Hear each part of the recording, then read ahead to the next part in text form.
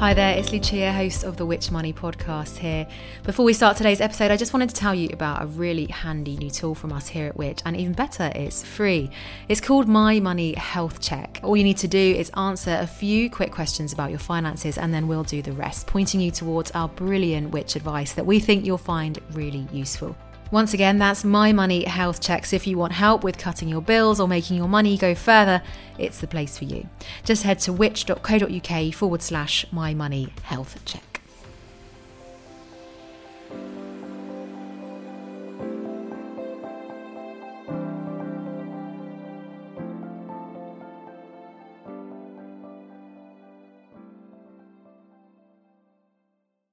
Welcome to episode 95 of the Which Money podcast, your weekly hit of money news and personal finance hacks to help make you better off. I'm your host, Lucia Ariano, and here's what's coming up this week. I have to say, without the support, we really would not still be here. I don't want to take on schemes just because it's giving money to us. And that's just my ethos. It has been all the way through. We hear the government talking repeatedly about looking forwards, and we all want to look forwards. We all want to be able to thrive again. But in order to do so, we need that bridge to be able to get back on our feet and look forwards and rebuild our livelihoods and businesses. It's costing us a huge amount of money, billions and billions and billions of pounds. And there's got to be a ceiling on that, right? Has there? We've got to say at some point, we can no longer afford to provide the level of financial support that we are providing. This week, along with Which Money expert Gareth Shaw, we'll be unpicking the latest pandemic support package. Find out what's changing across the board as we go on to discuss the prospect of looming unemployment, where the support falls short and how it's being exploited. We are Which. After what has at times seemed like an endless lockdown, things are slowly beginning to ease. In England, the rule of 6 has returned, while similar measures have been announced in the other home nations. And from next Monday, England's restrictions will relax further, with non-essential shops opening, pub gardens and outdoor dining returning, as well as hairdressers and beauty salons. But while things start to slowly return to normal, COVID support measures are still very much needed to cushion the blow from the pandemic. And this month, with the start of the new tax year, there are some big changes. So Gareth, let's start with the furlough scheme. It was reported that last month, when the scheme was originally due to end, around 5 million people were still receiving it. Gareth, how will it be changing in the months to come?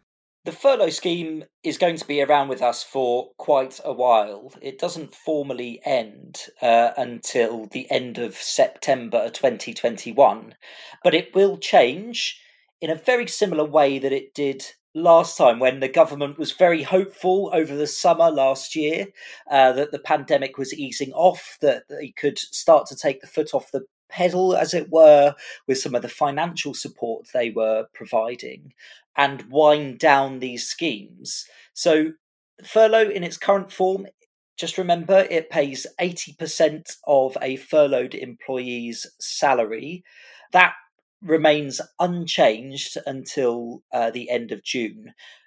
The employer is still supposed to pay national insurance and pension contributions. So employers are making a contribution to their furloughed employees' salary, but obviously it's not the huge amount, which is their pay and their income tax and all of that kind of stuff.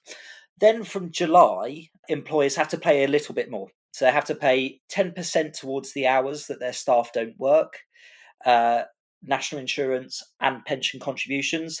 And then in August and September, that will increase to 20%.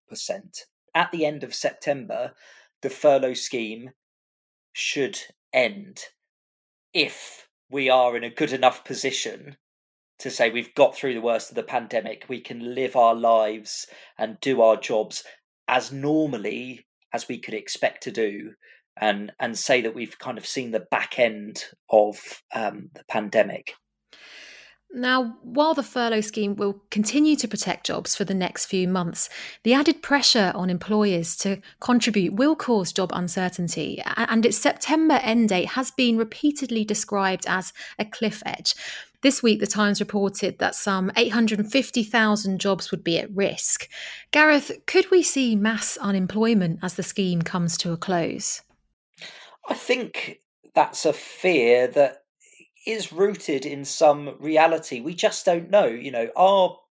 Has the extension of the furlough scheme been effectively a stay of execution for hundreds of thousands or millions of people? Or, is the time right? Has the government timed the end of the scheme correctly? And we won't know that until we know where we are as a nation, where we are with COVID cases, where we are with deaths and hospitalizations and all of these kind of grim things that the government has to weigh up before it makes decisions about reopening the economy.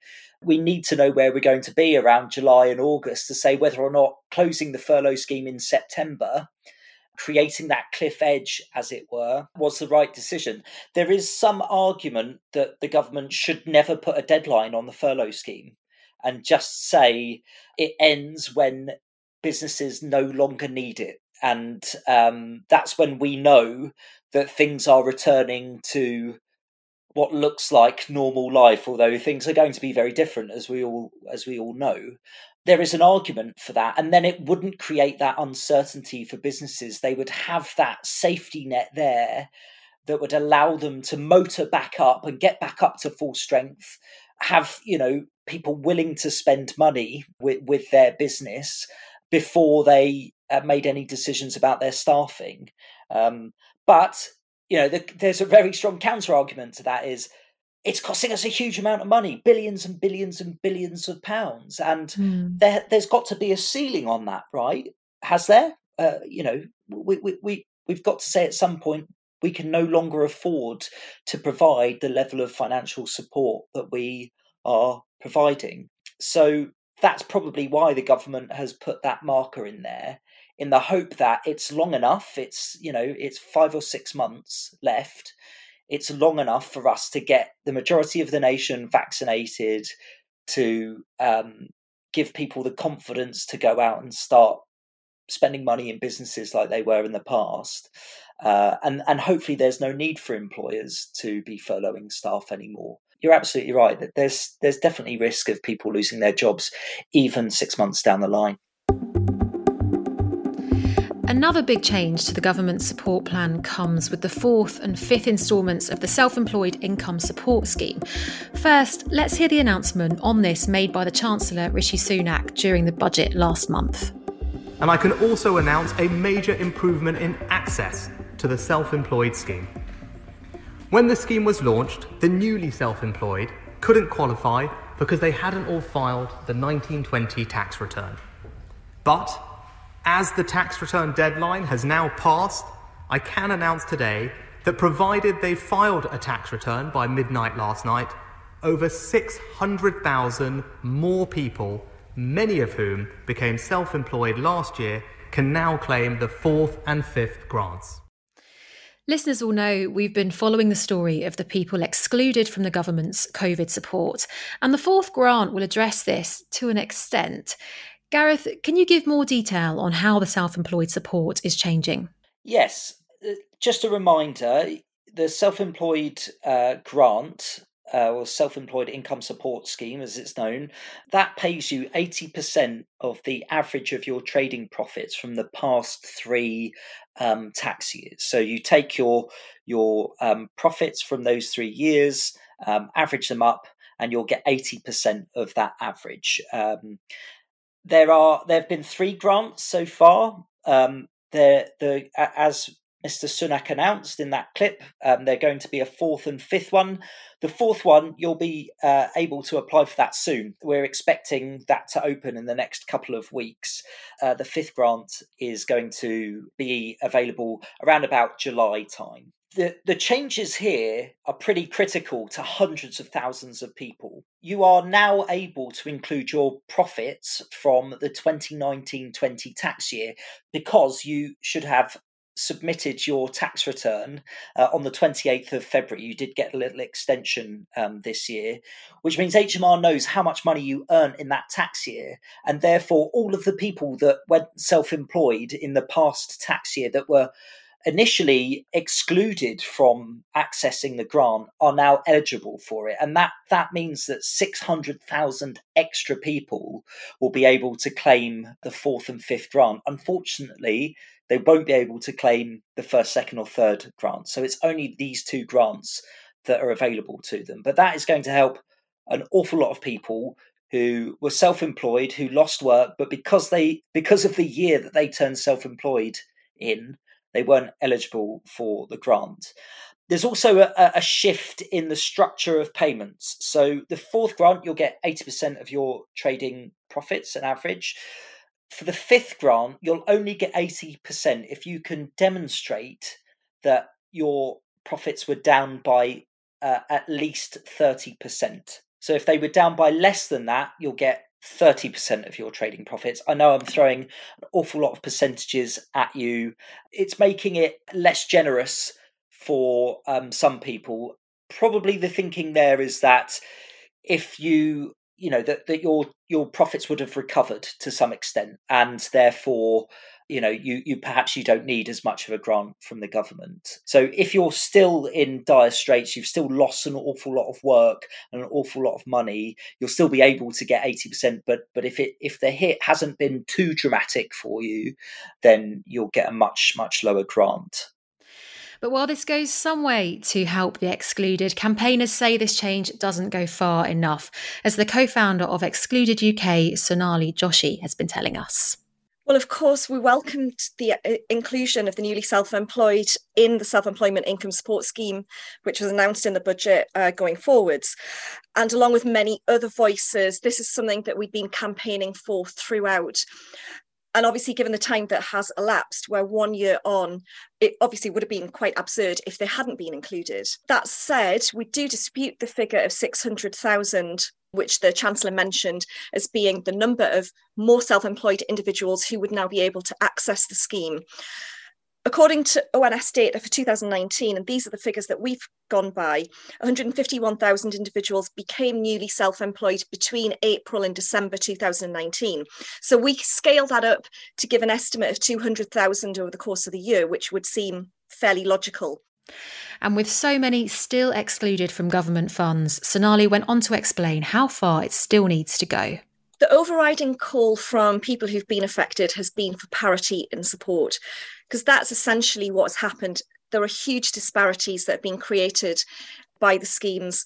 It's been mentioned from various quarters that the schemes were poorly targeted. So these disparities are very unfair and unjust. And parity in support is certainly what people would like to see. At the same time, we know that further to what the Chancellor announced in the budget and the fact that we're now 1 year on and all the focus is now on opening up the economy, it doesn't look like parity is coming. That really doesn't seem realistic. But people do need support to get back on their feet when they've already faced 1 year of little to no support, little to no income. We hear the government talking repeatedly about looking forwards, and we all want to look forwards. We all want to be able to thrive again, those of us who've been affected in this way. But in order to do so, we need that bridge to be able to get back on our feet and look forwards and rebuild our livelihoods and businesses. We are Which. To help people with low incomes through the pandemic, we should also mention there has been an extension to the rise in universal credit, and there is a new working tax credit payment available. And while the official deadline to apply for a payment holiday on the likes of loans and mortgages has now passed, you might still be able to get a payment holiday. Gareth, can you talk us through the latest here? Yes, let's tick those off, Lucia. So there's a one-off £500 working tax credit payment. If you get working tax credits, you'll be able to get this £500 payment to help you get through the crisis. There's a £20 a week uplift that's been extended to universal credit. That's actually being extended for 6 months. And there have been some other increases in benefits as well. So pension credit has gone up, child benefits got up, the state pension always goes up. That's gone up by 2.5% as well. We're talking about support from private businesses, i.e. banks. Yes, the ability to automatically get a mortgage payment holiday has ended. That ended on the 31st of March. You can no longer just go to an online portal, tell your bank you want to take a payment holiday and stop paying your mortgage for a little while. What is in place of that is what the regulator calls tailored support. Now, this means that you have to go and have a conversation with your bank. You need to talk about the situation that you're in, and it will come up with a measure of support for you that is suitable to your needs. That might still be a mortgage payment holiday, so you pay nothing. It might be that you only pay the interest on your mortgage, for example, or that you have reduced capital payments. So you're still making a contribution, but you're not paying as much as you should have done. It might be that you extend your mortgage term so that you have lower monthly repayments. So there's a whole smorgasbord of options that your bank can discuss with you to make sure that you've got a kind of payment support solution that's tailored to the situation that you're in. The downside of this, previously when you took a payment holiday, it was not marked on your credit file as a missed payment.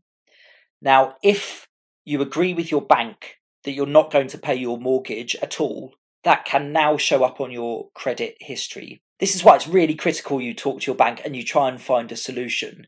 And of course, missed payments on your credit history can have a long-term impact on your creditworthiness and your ability to borrow and get the best value products in the future.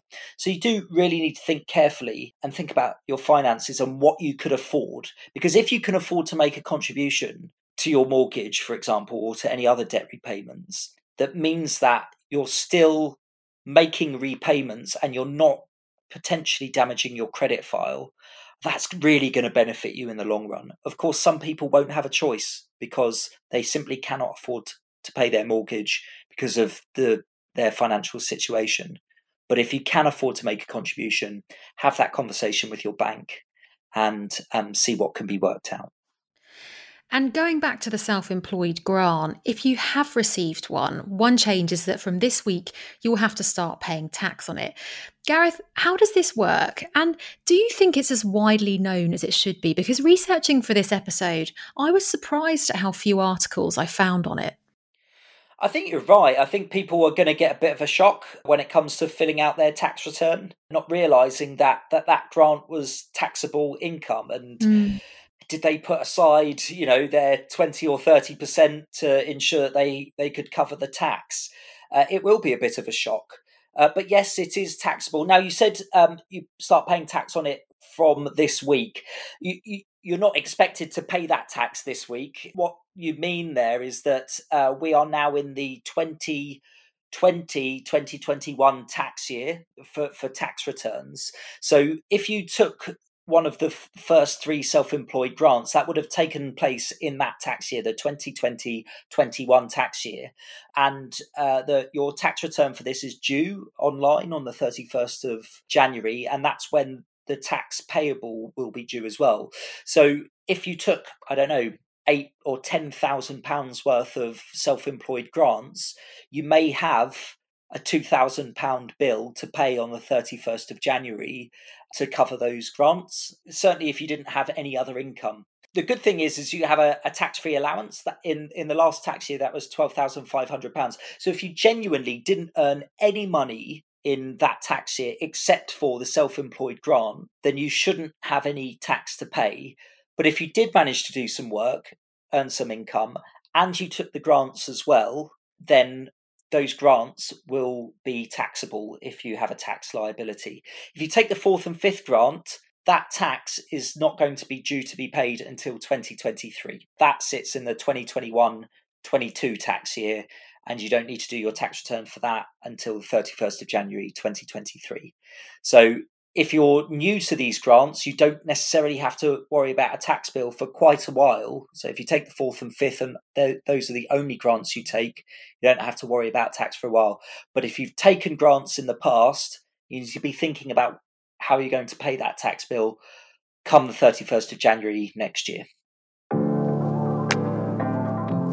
Now, for businesses, I saw some interesting stats published by the Treasury last month reporting that nearly £180 billion in emergency loans has been issued, and that a loan was given every 20 seconds through the Bounce Back loan scheme since it was launched last May.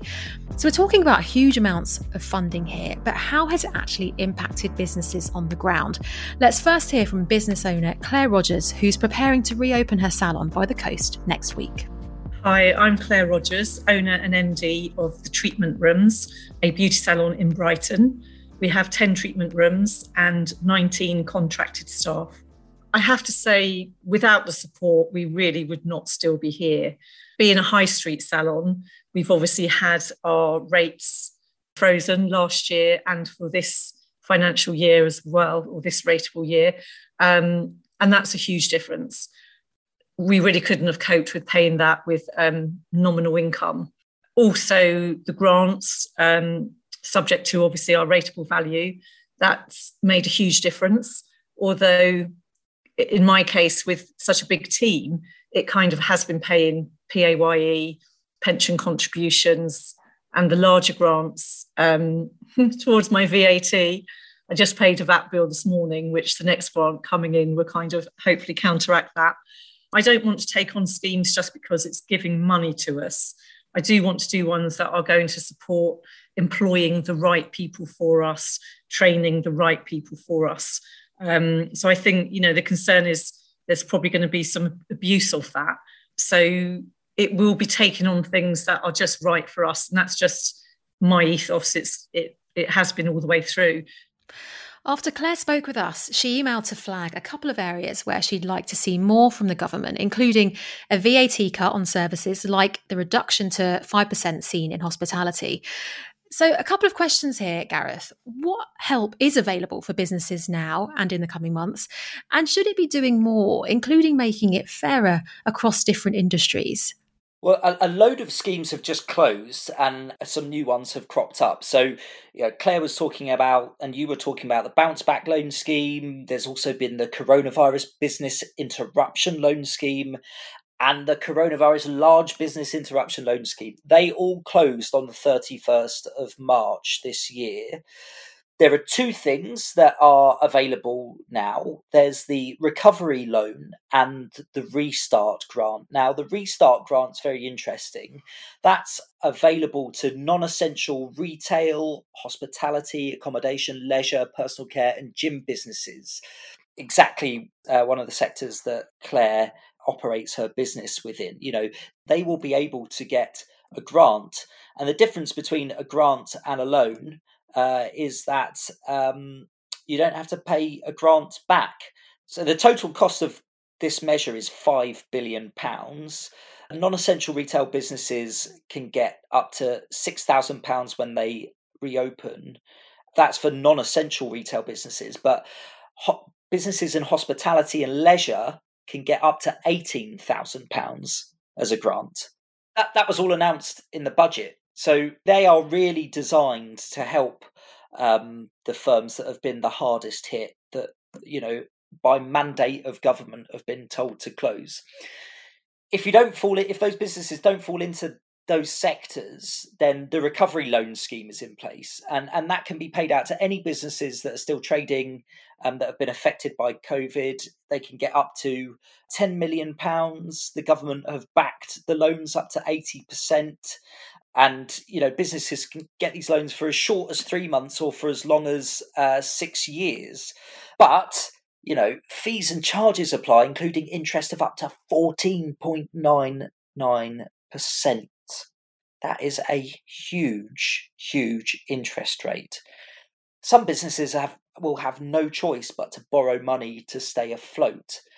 But given that the Bank of England base rate is 0.1%, that is quite a punitive charge for them to access something that they, without a global pandemic, would probably have never taken. Or if they did want to borrow money from a bank, would have borrowed at a much, much more competitive rate. But look, it's there, it's being made available for them. And, if they've got to take it, they've got to take it. And I'd like to pick up on the point Claire mentions at the end of her clip earlier, the idea of people exploiting the schemes. So, preparing for this week's show, I saw loads of articles on this, including a big story on a very well-known publisher claiming furlough despite profit booms, a quite shocking report on millionaire aristocrats claiming furlough, and at the other end of the scale on fraudulent claims. HMRC is said to be instating a task force to clamp down on fraud. Gareth, I know sadly there always seems to be cases where the system is abused, but could we say it's been worse during the pandemic? There has always been the risk that unscrupulous organisations or individuals have looked to exploit something that's very, very new, has been put together very quickly, and is designed to get support out to people as fast as possible. You know, it's absolutely right that the government looks to crack down on this and root out those bad apples that have taken advantage of the scheme, because ultimately it's our money, it's taxpayer money that's being spent to help keep individuals and businesses afloat. I think what we've also seen in tandem with fraud in the system is scammers trying to take advantage of the schemes themselves as well, by hoodwinking people into thinking they're accessing the schemes when they're actually not, or if they're eligible to the schemes and they're giving personal details over. And this is a sad fact. Whenever you get something new or big or topical or zeitgeisty, fraudsters and scammers will look to take advantage of it. The challenge will always be, how do you police all of this when you are in a state of emergency? So I expect that HMRC will be digging into fraud in the furlough system and the other schemes that it has been operating for many, many years to come, because it's going to take time to really figure out who's been trying to dupe the system. Thank you so much, Gareth, for joining us today, and thank you for listening to this episode of the Which Money podcast. If you've got a comment or question, as always, on anything we've mentioned today, please let us know in the comments wherever you're listening to the podcast or on social media at Which Money. And for more money news and advice, head to which.co.uk/money.